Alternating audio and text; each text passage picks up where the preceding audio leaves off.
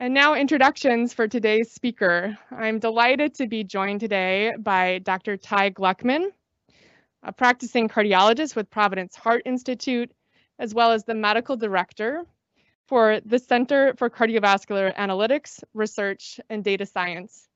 Dr. Gluckman is certainly a familiar face to many of us, a tremendous leader and an eager teacher here in the Portland area, always generous with his time as well as his skills.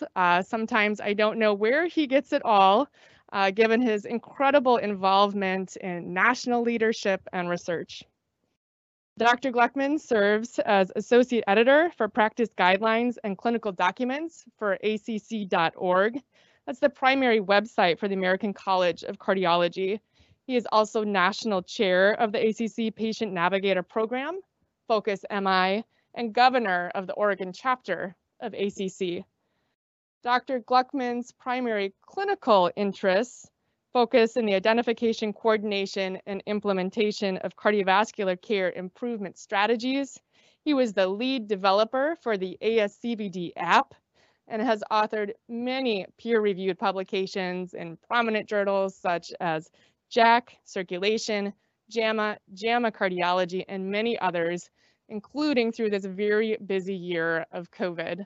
We're delighted to have you join us, Dr. Gluckman. Without further ado. Thank you so much for the kind introduction. You have absolutely made my day, and it's a real pleasure to be with all of you today. The title for my talk is Cardiovascular Involvement in COVID-19, the good, the bad, and the unknown. I think you're going to find that there's not a lot of good. There can be a lot of bad, and probably we know the least about a lot of things related to COVID and the heart. So the unknown is probably the most relevant here. This time that we're allotted doesn't do justice to cover all of these topics. So I'm going to give you introductions to a lot of the different aspects in which COVID-19 can potentially wreak havoc in the cardiovascular system. And again, thank you for the very kind introduction and the opportunity to present today. I have no disclosures.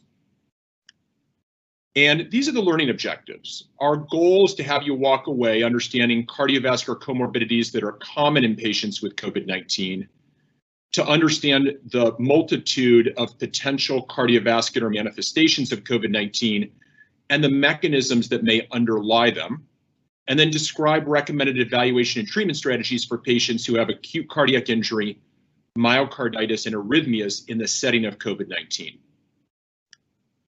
So with that, let's dig in. And a lot of people have framed this a lot of different ways, but really this is the virion that changed the world.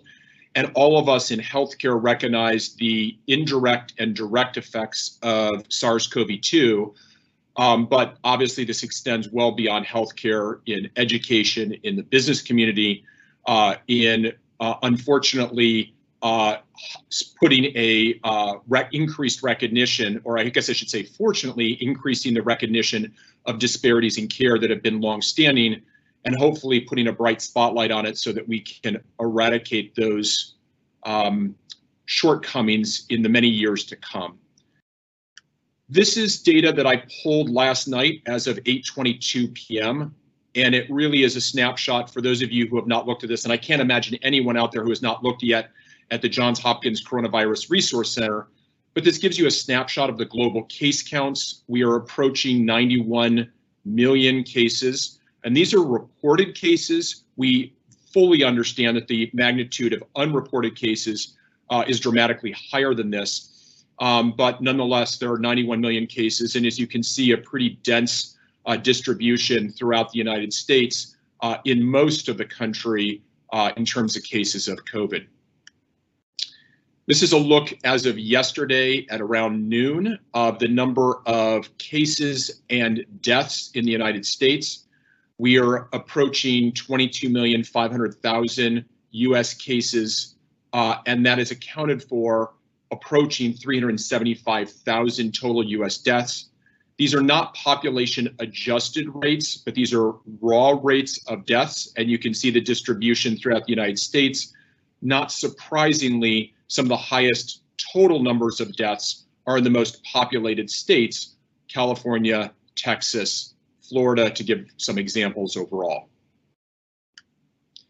So let's dive in a little bit more. And this is actually in COVID world, really antiquated old data that was published now about 9 months ago.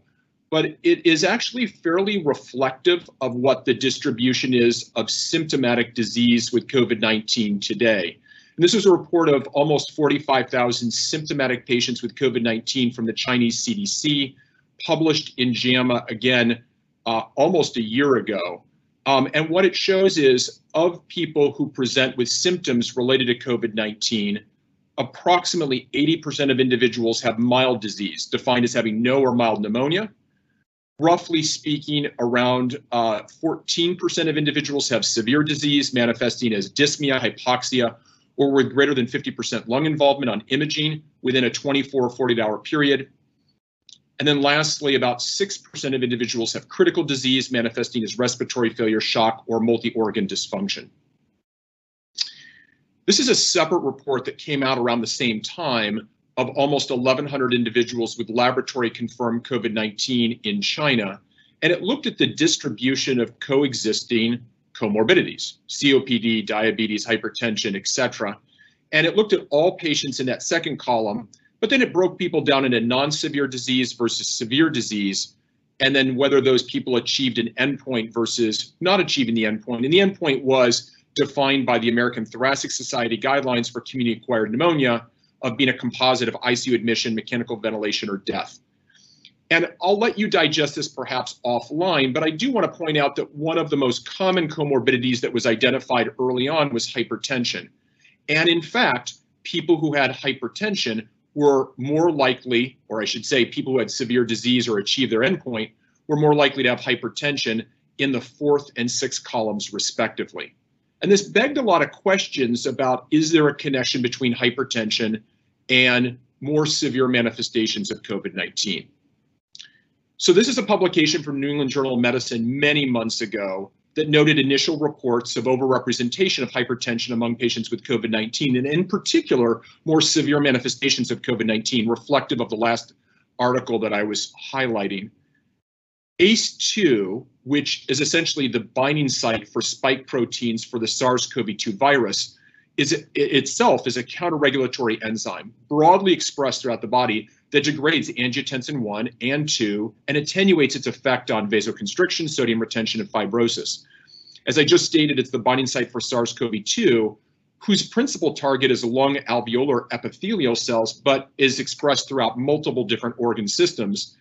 And in select animal studies, RAS inhibitors, drugs like ACE inhibitors or ARBs, are known to increase ACE2 expression, and it raised concern, could individuals with hypertension being treated with an ACE inhibitor or an ARB lead to upregulation of the ACE2 receptor, facilitating a greater binding of the SARS-CoV-2 virus, and therefore a more severe manifestation of the disease? So many of us who are actually exploring this early on said there must be data from China to answer this question, right? It's an extremely populous country. There are lots of people with hypertension. People must know the answer to this. Interestingly, when you look at the data separate from COVID-19, population-based studies have estimated that only about 30 to 40% of patients in China with hypertension are actually treated with antihypertensive therapy. And RAS inhibitors, drugs like ACE inhibitors or ARBs, are only used in about a quarter to a third of patients who are on antihypertensive therapy. So while many of us may have thought there's an answer to this that must be out there, it turns out that a small percentage of patients in China with COVID-19 were likely on a renin-angiotensin aldosterone system inhibitor. Furthermore, we know that withdrawal of a RAS inhibitor can lead to worsening of clinical outcomes, and this is most evident in heart failure, particularly heart failure with reduced ejection fraction. And in the Quinapril heart failure trial, again, neither of these two trials related to COVID-19, withdrawal of Quinapril led to progressive decline in clinical status for those people that were treated with Quinapril. And in the TREAD-HF trial, if you had a patient who had heart failure with reduced ejection fraction, put on a renin-angiotensin aldosterone system inhibitor, who had recovery of their LV systolic function, if you withdrew the RAS inhibitor, it led to rapid development of LV systolic dysfunction.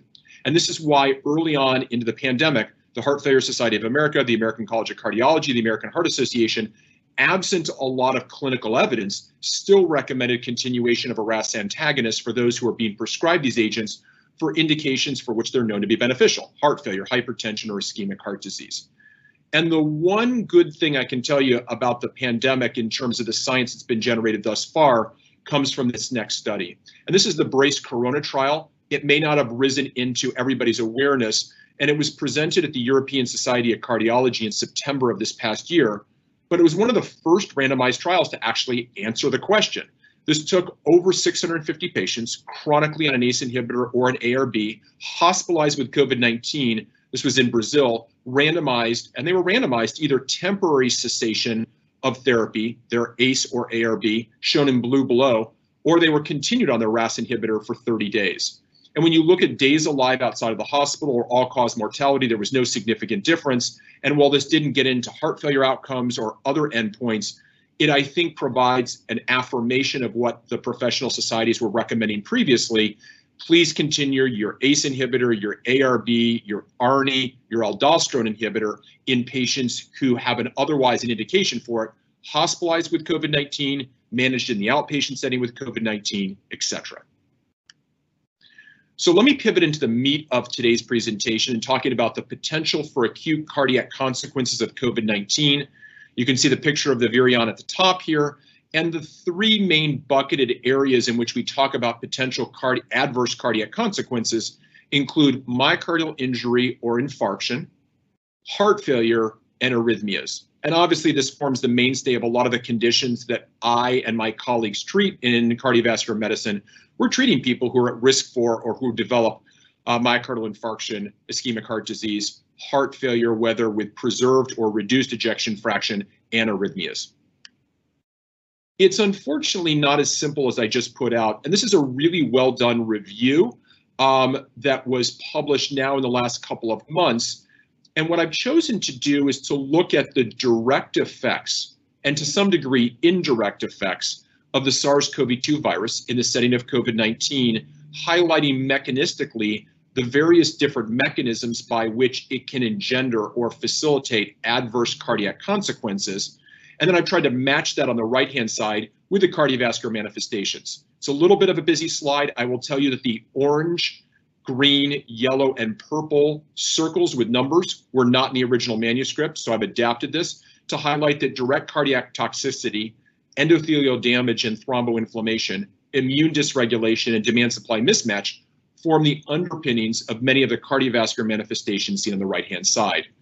I'm not going to talk about dysregulation of the renin-angiotensin-aldosterone system, as I just highlighted a good portion of that overall. So we don't do autopsies nearly as much as I did, or I should say I saw done 2 to 3 decades ago when I was going through training. But nonetheless, this is a recent report published in the European Heart Journal of 21 consecutive patients who died from COVID-19 who were evaluated at autopsy. Now, these individuals didn't of themselves die from cardiovascular complications necessarily, but as you can see there was evidence of RV strain, focal pericarditis, endocardial thrombosis, diffuse infiltration by macrophages, small vessel thrombi, and lymphocytic infiltration with what would look like myocarditis. And so this is really only put on the screen here to illustrate a broad range of cardiovascular consequences just evaluating the heart at autopsy in those individuals dying from COVID-19. So when we talk about one of the consequences of COVID-19, we talk about myocardial injury, acute myocardial injury, and the way that we most commonly define this is a cardiac troponin level, standard troponin, high sensitivity troponin that's above the 99th percentile for the upper reference limit. And this is a really interesting bar graph that comes from a recent publication, the Journal of American College of Cardiology, late last year, highlighting that the prevalence of an elevated troponin above the 99th percentile for the upper reference limit is directly, proportional to the sickness of the patient population that you're evaluating. If you look to the far, along the x-axis to the far left, survivors, those individuals not being hospitalized in the ICU, have a low prevalence rate of an elevated cardiac troponin level. that's above the 99th percentile. In contrast to the far right, patients who die, patients who have very severe manifestations of COVID-19, it almost becomes ubiquitous in having myocardial injury overall. So what is the prevalence of myocardial injury? And more importantly, is it associated with adverse outcomes? The answer is yes. So this is looking at 3 different studies, and a deeper dive in 3 of the studies included in the prior slide, highlighting that amongst those individuals that become mechanically ventilated, in the left, in the middle, those that have ARDS, and those to the far right that die, the prevalence of an elevated cardiac troponin level above the 99th percentile is much more common in those individuals who are receiving mechanical ventilation than the absence of having myocardial injury overall. Simply put, those individuals who have one of these more severe manifestations of COVID-19 are much more likely to see myocardial injury or elevated troponin levels. It's important to realize that while we're going to talk about myocardial injury, I'm going to pivot to myocardial infarction, and then I'm going to distinguish those in a moment, or at least get into more of the nuance of those terms in a moment. But acute viral infection, independent of COVID-19, increases the likelihood of acute myocardial infarction. So this was published in New England Journal of Medicine now 2.5 years ago. And it took just over 350 patients hospitalized for an acute myocardial infarction within 1 year before and 1 year after a positive test result for influenza or other viral infections. And along the y-axis, you can see the incidence ratio of acute myocardial infarction within 7 days of a positive respiratory specimen is approximately 10 with those who are infected with influenza B, is approximately 5 with influenza A, about 3.5 for RSV, and then other respiratory illnesses are around 3.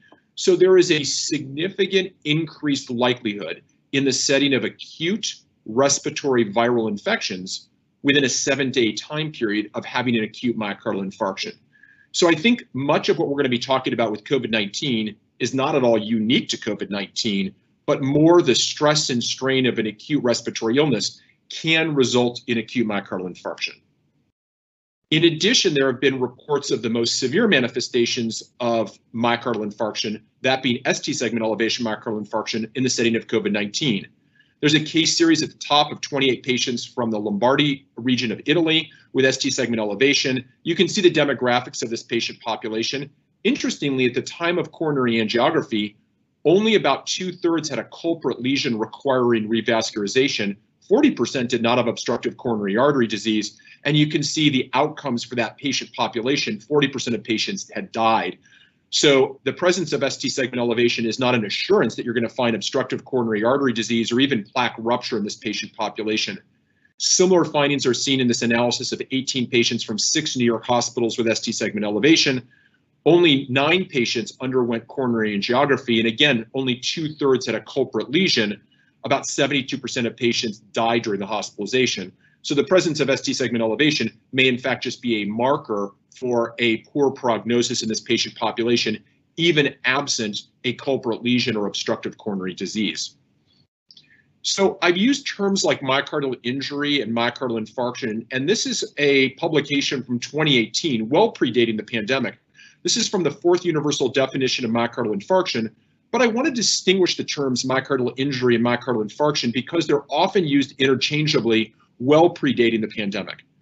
So myocardial injury, and this is reflective of that lighter pink circle on the left-hand side, is anyone who has a cardiac troponin above the 99th percentile for the upper reference limit.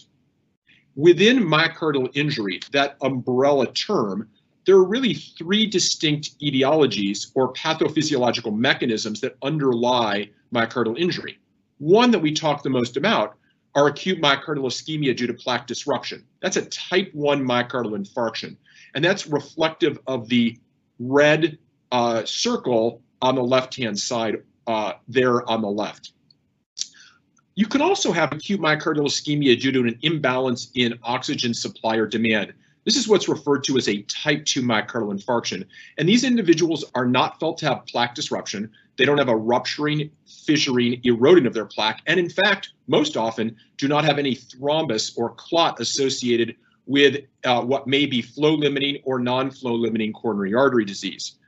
These can occur in the setting of shock as a result of reduced myocardial perfusion, hypoperfusion of the coronary arteries, leading to a type 2 myocardial infarction, or increased oxygen demand, as may occur in the setting of a tachyarrhythmia.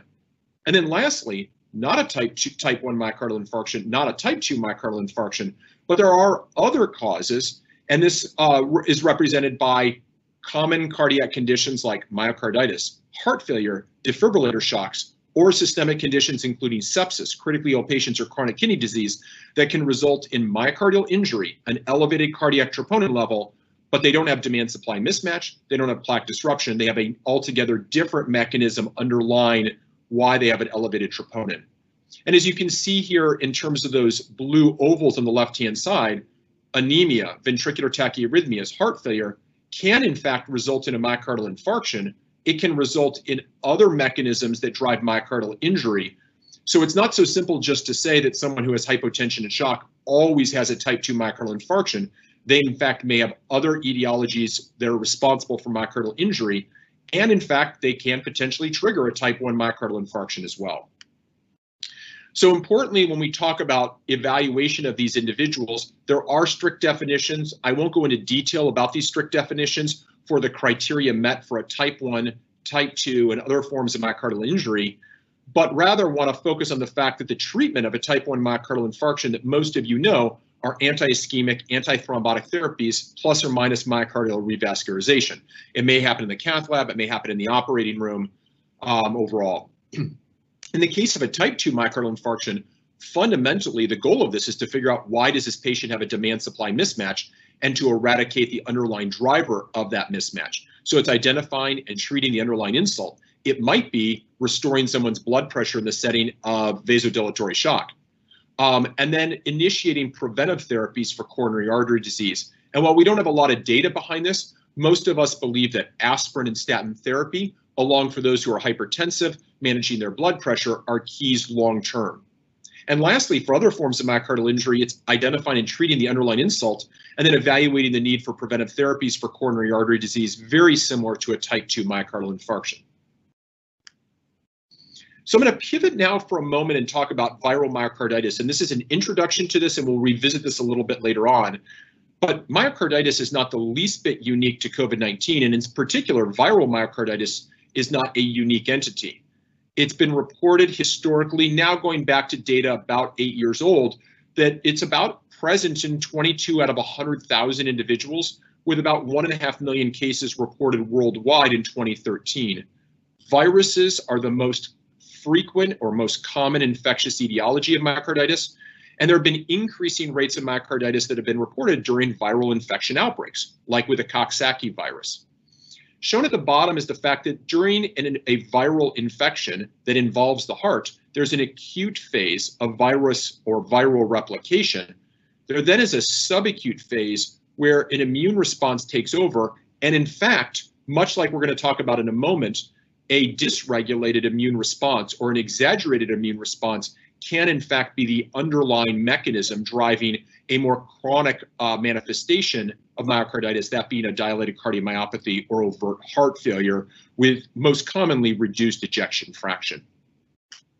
This is one of the most, I think, talked about cartoons illustrating the two components of not only COVID-19, but a number of other infections, respiratory viral pathogens that can lead to harm in the body.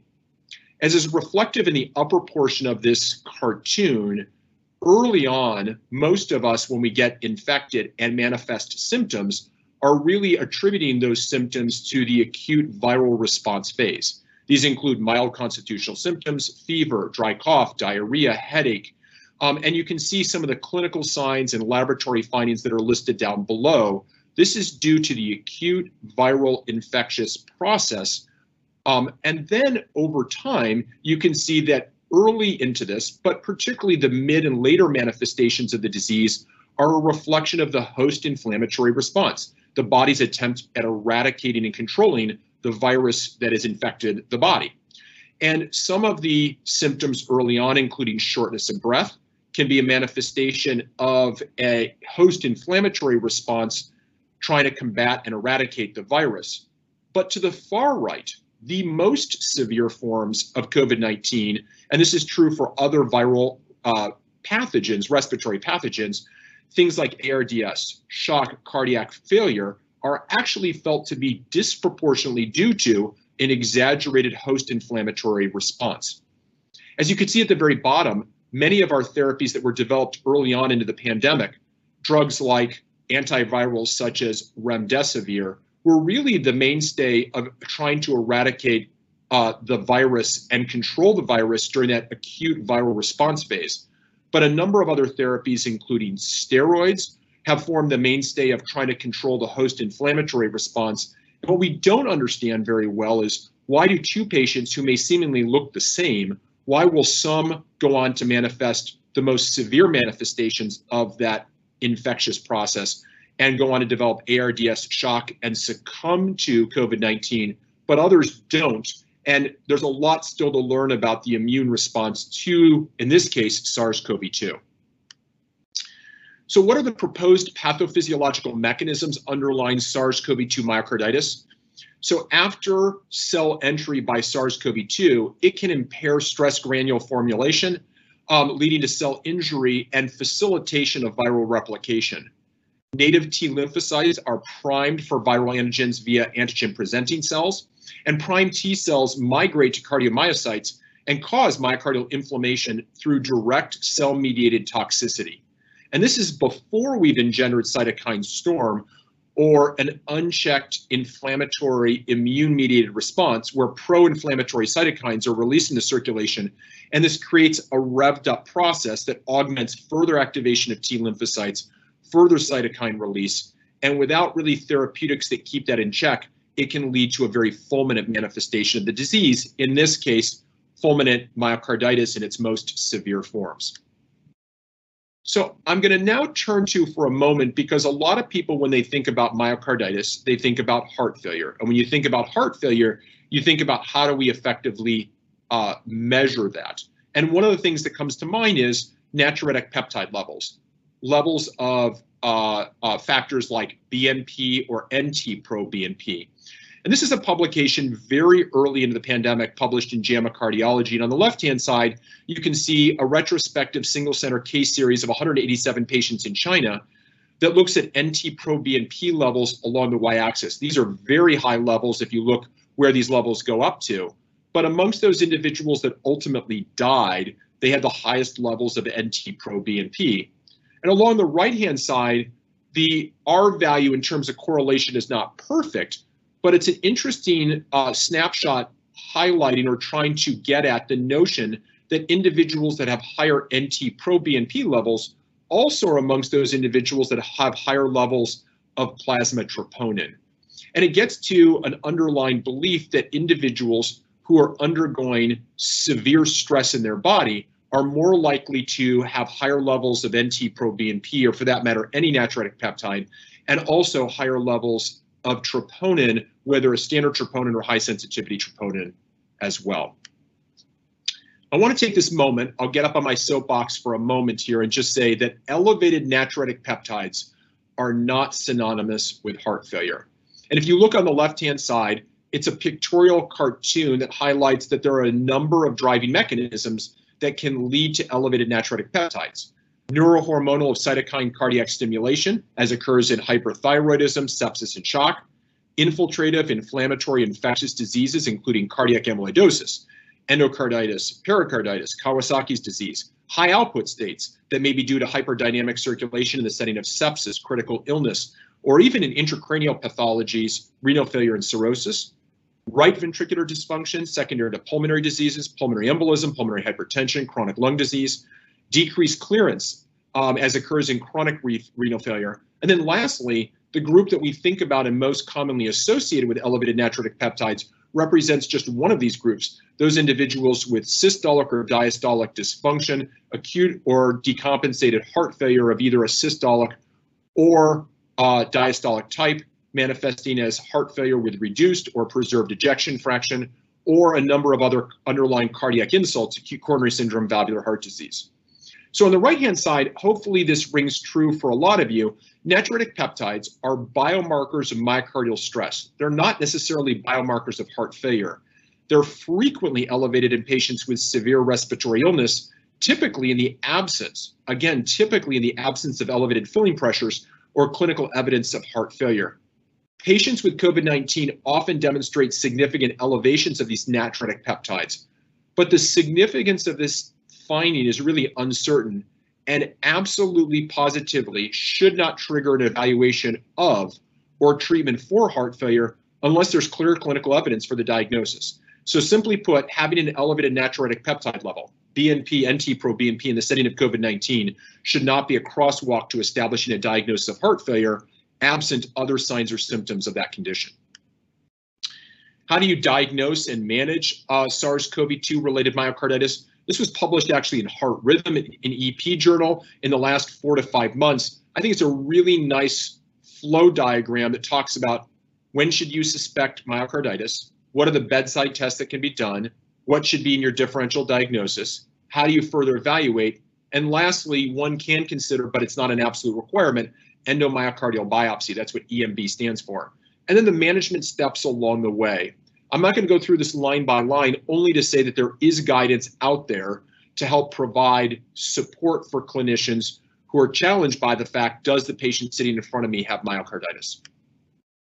So what about myocarditis after clinical recovery? I would say that we've talked about both in the lay press and in the scientific literature about myocarditis more than I can ever remember before, probably because of these two publications, this one on the next slide. So this was a prospective observational cohort study of 100 patients that had recovered from COVID-19 in Germany, of which 2/3 of these individuals never were hospitalized. They recovered at home. Laboratory testing, cardiac magnetic resonance, the gold standard for evaluating from an imaging perspective myocarditis, was performed in all patients a median of 2.5 months after diagnosis, compared to 50 healthy volunteers and 57 risk factor matched patients. Among patients with prior COVID-19, approaching 3/4 of these patients had a persistently elevated troponin level, now 2.5 months out.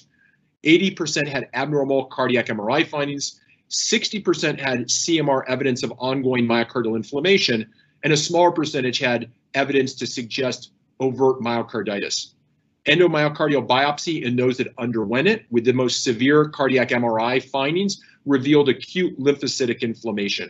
And you can see the native T1 signal abnormalities as you move from left to right were more evident in those individuals that were hospitalized with COVID-19 compared to those that were at home with COVID-19. Not surprisingly, a reflection of those people's severity of COVID-19 compared to risk factor matched controls and healthy controls. I got to start by saying we don't do this as a matter of routine in doing cardiac MRIs in people who have influenza. So we don't know what the underlying prevalence is of cardiac MRI findings in people with acute viral infection, only to point out that it's fairly prevalent in those individuals recovering from COVID-19. And again, this study, which received probably even more attention, although did not have a control group, a comprehensive cardiac MRI examination performed on all competitive athletes at The Ohio State after testing positive for COVID-19 between June and August of 2020. These were performed 11 to 53 days after recommended quarantine. They also had an ECG, a troponin I level, and an echocardiogram performed on the same day. 26 athletes had this testing done. About 60% were men, 40% were women. Mean age was 20 years of age. These were competitive athletes involved in football, soccer, lacrosse, basketball, track. 12 athletes, 7 women, reported mild symptoms during their infection. None of the athletes had concerning ischemic ECG changes, an elevated troponin level, or abnormalities on echocardiography. And yet, 15% of the male athletes had CMR evidence of myocarditis. 8 or 31% had MRI evidence of prior myocardial injury, calling out the fact that we're going to find individuals, even absent ongoing symptoms, who may have imaging evidence to suggest injury or, in more severe manifestations, myocarditis. Let me pivot now to arrhythmias in COVID-19. We should bucket these broadly into tachyarrhythmias or bradyarrhythmias, the potential for QT prolongation, or polymorphic ventricular tachycardia, aka torsade de pointe. And we'll talk a little bit about this. There is a lot to learn about arrhythmias and and COVID-19. only to point out that there are varied mechanisms, particularly for people who are hospitalized with COVID-19, that may be drivers of arrhythmias: hypoxia, myocarditis, myocardial strain, but not having actual inflammation, myocardial ischemia, whether that's due to a type 2 MI, a type 1 MI, a medication effect. And this was brought out in particular in the setting of a lot of early use of hydroxychloroquine and chloroquine, which have the potential, along with azithromycin, to prolong the QT and QT corrected interval, along with intravascular volume imbalance and electrolyte imbalance as well. What is the prevalence of different arrhythmias overall? And this is what we've come down to in the literature, looking at largely single center cohort studies. This is one retrospectively looking at 700 patients amongst those hospitalized with COVID-19. If you look to the along the bottom, along the x-axis, the rates of cardiac arrest, atrial fibrillation, bradyarrhythmias, and non-sustained ventricular tachycardia are shown here. These are the absolute, these are not percentages, these are the number of events amongst these 700 individuals. So roughly speaking, about 8 patients had cardiac arrest out of 700 patients. What you can, I think, highlight pretty clearly here is that those individuals experiencing these arrhythmias, the prevalence of these arrhythmias was greater amongst those individuals hospitalized in the ICU compared to non-ICU patients. And I think that comes as no surprise to many of us, particularly highlighting the fact that some of the other drivers of that, including volume shifts, hemodynamic abnormalities, electrolyte abnormalities, are more common amongst our population cared for in the ICU. I do want to call out the fact that some of the drugs that were purported to have benefit early on or are still under investigation, some of the antivirals on the left-hand side, some of the immune modulating agents like tocilizumab, an IL-6 inhibitor, prednisolone, methylprednisolone on the right-hand side, you can see about the potential for drug-drug interactions between these drugs, other drugs that may manifest as abnormalities that are noted on the ECG. I do want to point out that one of the most feared complications is polymorphic ventricular tachycardia, also known as torsade de pointes, and the propensity for that occurring is directly related to the QT or QT corrected interval being prolonged. This is a scoring system that was published in Circulation Cardiovascular Quality and Outcomes now about 8 years ago that highlighted that if you have more of the risk factors on the left-hand side, you would get additional points. The more points you have, the higher the risk profile that you are. I want to be clear, individuals who have higher risks by having more points doesn't mean that you will develop polymorphic ventricular tachycardia. Rather, it shows a higher likelihood of developing QTc prolongation overall. I couldn't talk about this without talking about potential indirect effects of COVID-19. We're going to revisit that a little bit at the end here, but this is just to call out the fact that a systematic review of 3 studies done in US, France, and Italy have shown that the out-of-hospital cardiac arrest rate during the COVID-19 pandemic has gone up.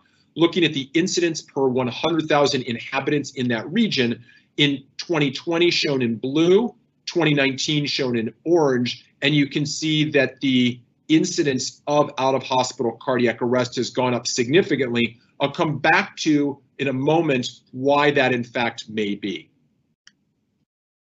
The last group was heart failure, and this is a very busy slide, but it's purposely a very busy slide just to highlight that there are, I don't want to use the word innumerable, but a heck of a lot of mechanisms that may drive why someone may develop heart failure, and that may manifest to the far right as myocarditis, the far left is right heart failure uniformly or alone, and then left ventricular dysfunction, either abnormalities in filling, emptying, or both, that ultimately may all manifest as heart failure.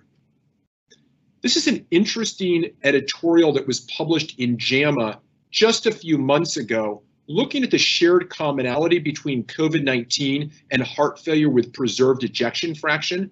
If you see to the far right, heart failure with preserved ejection fraction, COVID-19 infection to the far left, many of these share cardiometabolic risk factors: older age, obesity, metabolic syndrome, and underlying inflammatory pathophysiological mechanisms that may drive both underlying conditions. Ultimately, if someone gets infected with COVID-19 or develops COVID-19 in the setting of SARS-CoV-2 infection, They can develop in the setting of more acute, severe illness, direct viral infiltration, or an indirect inflammatory response that can further result in myocardial damage, right ventricular dilation and dysfunction, pulmonary hypertension, and left ventricular diastolic dysfunction. The same is true in the setting of adverse cardiac remodeling, all of which can worsen outcomes, symptoms and outcomes in those with heart failure with preserved ejection fraction. And I think it's illustrated nicely in this retrospective single center cohort study of over 400 patients hospitalized with COVID-19.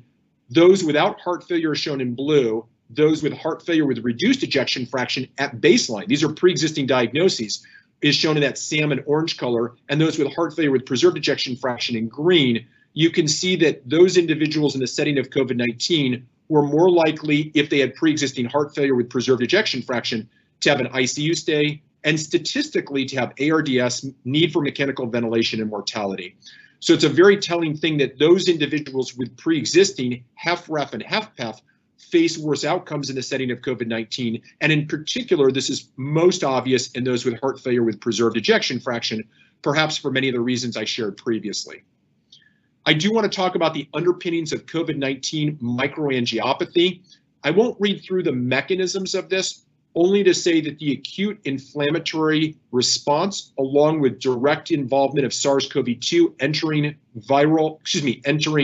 alveolar pneumocytes, epithelial cells, along with a number of other cells, including adjacent endothelial cells in the vasculature, can all lead to COVID-19 associated thrombotic syndrome, characterized by microthrombi in small vessels and or rapidly progressive thromboses in both large and small vessels. And this has been described on both the arterial and the venous side. There are a number of types of microangiopathy that associated with COVID-19, HUS, TTP, DIC. Many people will often say that COVID-19 results in DIC, and that actually is not true. Now, people with COVID-19 can develop DIC, but the microangiopathy associated with COVID-19 is distinctly different from DIC. You will see in COVID-19 mildly depressed platelet counts, whereas in DIC, very low. There are no schistocytes in COVID-19, but they're sort of the sine qua non of people under the microscope in DIC. When you look at high LDH, they can be present in both populations of individuals. COVID-19 has high fibrinogen concentrations, DIC low. In the case of COVID-19, we don't see bleeding, but DIC, you frequently see bleeding. So just to call out the fact that the microangiopathy associated with COVID-19 is not, as a crosswalk, DIC. Just a reflection of over 3,000 patients hospitalized at a single center with COVID-19 in New York City, and you can see the distribution of DVT, pulmonary embolism, myocardial infarction, stroke, and other thromboembolism. This is the prevalence of those conditions. And then, not surprisingly, as has been reflective of things we've talked about previously, ICU patients were more likely to see these adverse thrombotic events compared to those outside the ICU. How should we be evaluating and in particular prophylaxing and treating people with VTE? I'm not going to go through all of the details of the slide, only to point out that late last year, the American College of Chest Physicians issued a guideline and expert panel report giving guidance to how we should be prophylaxing and treating this patient population. Bottom line is we should be prophylaxing all of these individuals for venous thromboembolism in the very same way that we prophylax against them if they don't have COVID-19, hospitalized in the very same way. In patients with COVID-19, inpatient thromboprophylaxis only is recommended over an inpatient plus post-discharge thromboprophylaxis as a matter of routine. There may be selected patient populations in whom post-discharge thromboprophylaxis is recommended. Before somebody asks if you're managing a COVID-19 patient in the outpatient setting, there is, as of today, by the NIH treatment guidelines, no role for VTE prophylaxis nor use of antiplatelet therapy in those individuals who otherwise don't have indications to prophylax against thrombotic complications. And again, it's reflected here on the outpatient setting. There's really no role for prophylaxis, but we should be treating these patients in the very same way that we would treat people who develop a DVT or a pulmonary embolism. Differentiated among etiologies of shock. This is a busy slide highlighting that there are a lot of types of shock that people can manifest with in the setting of the most severe forms of COVID-19, only to call out that some of the most common scenarios for people with COVID-19 is a mix of distributive shock, that due to underlying, for example, sepsis, and cardiogenic shock. So a mixed presentation of shock is what we've seen most commonly. This is a look at 7 men aged 20 to 42 years hospitalized with COVID-19 with a clinical presentation of combined cardiogenic and vasodilatory shock related to a hyperinflammatory syndrome, again, that exaggerated immune response in the setting of cytokine storm, with elevated SARS-CoV-2 IgG antibody titers and responsiveness to steroids. And you can see how keeping the immune system in check can result in improvement in ejection fraction, a decrease in many of our inflammatory biomarkers, a decrease in markers of myocardial injury, troponin levels, and biomarkers, natriuretic peptides of myocardial stress. I couldn't end this presentation without saying, don't lose sight of prevention. This is to say that for all of your patients with pre-existing cardiovascular disease or primary prevention, we should be doing all of the basic blocking and tackling, treating their risk factors, initiating secondary prevention therapy, and promulgating healthful behaviors in primordial prevention. And I'd be remiss in saying, when possible, you should be vaccinated against influenza and pneumococcus, if nothing else, to prevent febrile illnesses that can masquerade or mask the diagnosis of COVID-19. I do want to just end on a few points that are really, really sobering. If we look back, and I took this yesterday from the Johns Hopkins Coronavirus Resource Center, remember that many of us in March of 2020, which seems like an eons ago, but we actually took steps to defer non-urgent elective procedures in order to preserve our ICUs, preserve our operating rooms, preserve our emergency departments, preserve our ventilators, to protect all of the beds that we need to take care of patients with COVID-19 and who happen to have illnesses requiring hospitalization unrelated to COVID-19. This was what the curve looked like in March of 2020 when we were worried about flattening the curve. And you all saw projections like this, where if we saw a rise in a daily number of cases, if we didn't take protective measures, we would see that pinkish, lightish red distribution, and we would overwhelm our healthcare system capacity, reflective of that horizontal dashed line that moves from left to right across the screen. And if we took those measures, we could so-called flatten the curve and preserve our hospital capacity. This is actually a slide that's taken from a publication from Providence Data. I was fortunate to be involved with this publication of looking at the distribution of over 15,000 acute myocardial infarction hospitalizations between December 30th of 2018, well predating the pandemic, and May 16th, several months into the pandemic within the Providence Health System. And as you can see here, these are rates of acute myocardial infarction, black or gray, all AMI.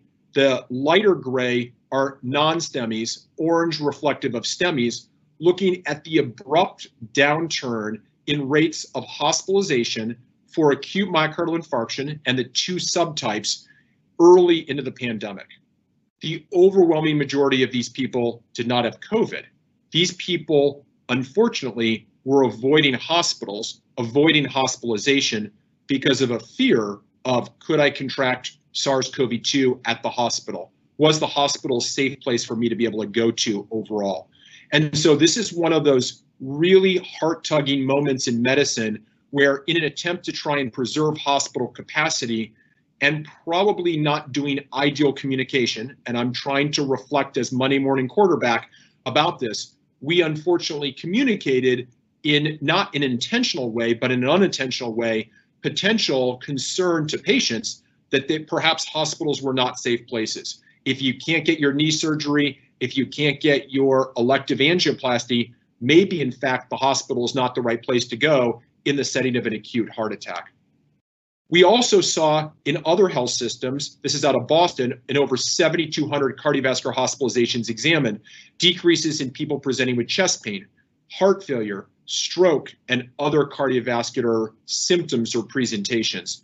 And so it's very worrisome that in the midst of a second or third wave of COVID, are we going to see additional downturns in rates of hospitalization, not for COVID, but for acute illnesses that necessitate acute hospitalization and management in the acute care setting? Will we see this secondary trend? We know that the consequences of people avoiding hospitals unrelated but indirectly related to COVID-19 is reflective here. This is an observational study published in JAMA Internal Medicine earlier this past year, looking at deaths from pneumonia, influenza, and or COVID-19 using the National Center for Health Statistics. You can see that the solid line is observed deaths. The dashed line is the expected deaths that you would have expected on a regular year. The blue grayish color in the bottom are COVID-19 deaths, which make up the majority of the deaths. The orange, bright orange, are pneumonia influenza deaths. This is very early into what you would say is the normal influenza period. It's off cycle with influenza. But the beige color that's the remainder, those were other deaths not related to COVID-19, likely from people avoiding hospitals and emergency departments. So if we come back to the same curve that I showed a few moments ago, if we were worried about our ability to handle capacity and we maybe indirectly messaged to patients that hospitals were not safe places to receive care at this time, with this type of curve, where are we now today? This is the curve of cumulative cases that we're seeing today. And my ask would be not to repeat the past, not to see people who are not infected with COVID-19 hunkering down at home with acute appendicitis, with acute myocardial infarction, with acute stroke, with acute decompensated heart failure, who feel that they're better off at home than they are in the hospital, because unfortunately we will see a magnitude far in excess of what we saw in the prior slide of the numbers of non-COVID-19 related deaths that occurred during the era of COVID-19. So with that, I'm going to turn things back to Laura. It's been a real pleasure. I know I didn't do justice to many of the cardiovascular topics, but hopefully this gives you a flavor. And the last thing I would end on is to say that unfortunately, the unknown is much more prominent than the known with what we have in cardiovascular medicine today. And I think it will take years to come to sort of dig out from adding science to better clarify a lot of these unknowns. Thanks again, Laura. Great. Thank you so much, Ty. Dr. Gluckman, just a wealth of information given their review of some key concepts, including myocardial ischemia, and a couple of questions that have filtered in so far, and I welcome others. Can you elaborate on the recommendation to refrain from high intensity exercise during and after COVID infection, and how long after infection can exercise be resumed? Yeah.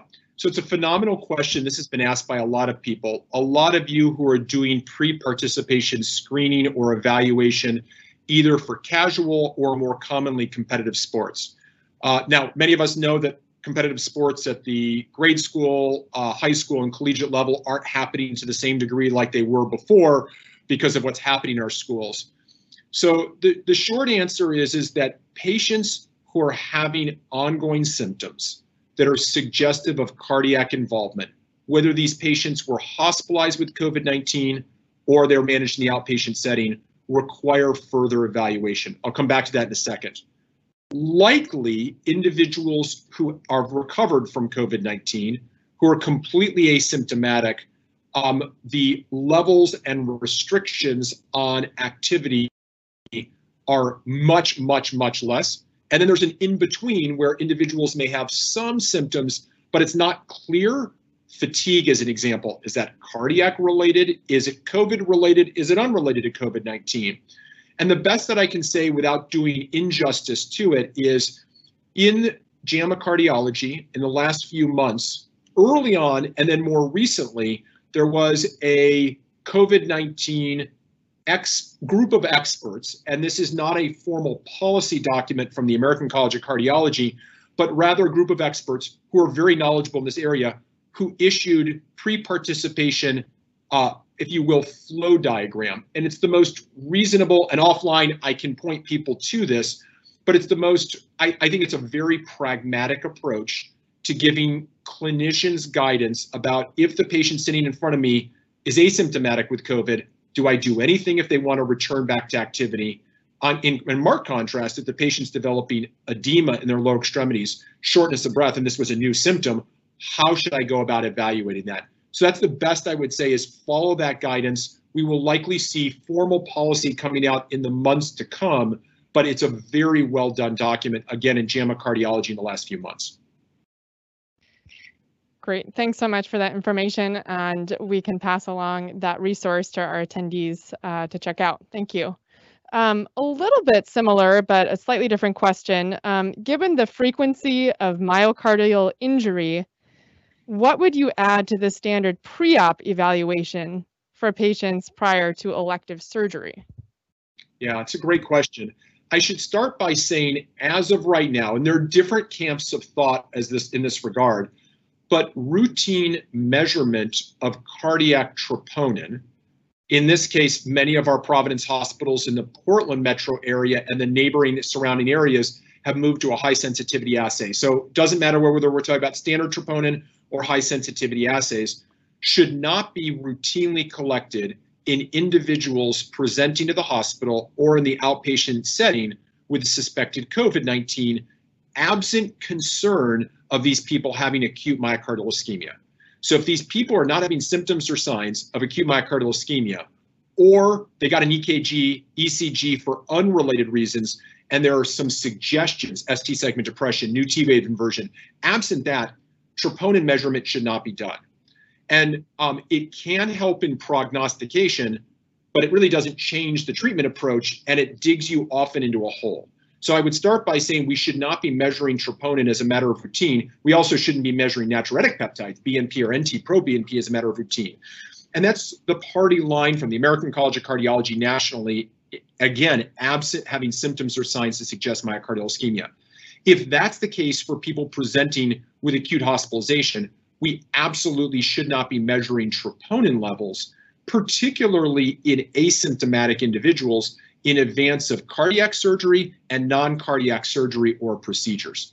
So don't go looking for it, in part because we don't know what to do with it overall. And I guess I want to reinforce, in people with marginal elevations or more significant elevations who are otherwise asymptomatic, it can really open Pandora's box that we don't know what to do with. So I would dissuade people from measuring it as a matter of routine.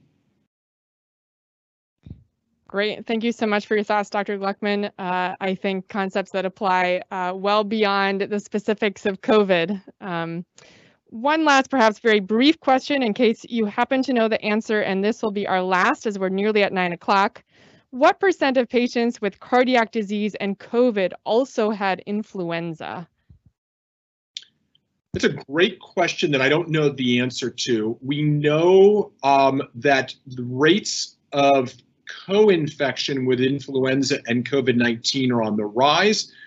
It's why many of the tests have pivoted to a testing that allows you to be able to test for both influenza, the flu, and SARS-CoV-2, COVID-19. We know that influenza can be a trigger of heart failure or worsening of heart failure, in some cases arrhythmias, and definitely acute myocardial ischemia, whether due to a myocardial infarction, type 1 or type 2 or not. So the challenging piece for all of you that are managing people who present with this, if in fact someone presents with influenza, you should be testing them for COVID-19. And similarly, if someone has COVID-19, you should be testing them for influenza, in part because we have robust therapeutics for influenza that can make a difference, particularly in shortening the disease course and the disease severity. And we have now a number of therapeutics for COVID-19. With that, I will end and turn things back to you. My only ask is please stay safe, get yourself and your loved ones vaccinated, and be well, and hopefully 2021 treats all of us that much better. Many thanks, Dr. Gluckman. Healthy 2021 to all of us. Be safe.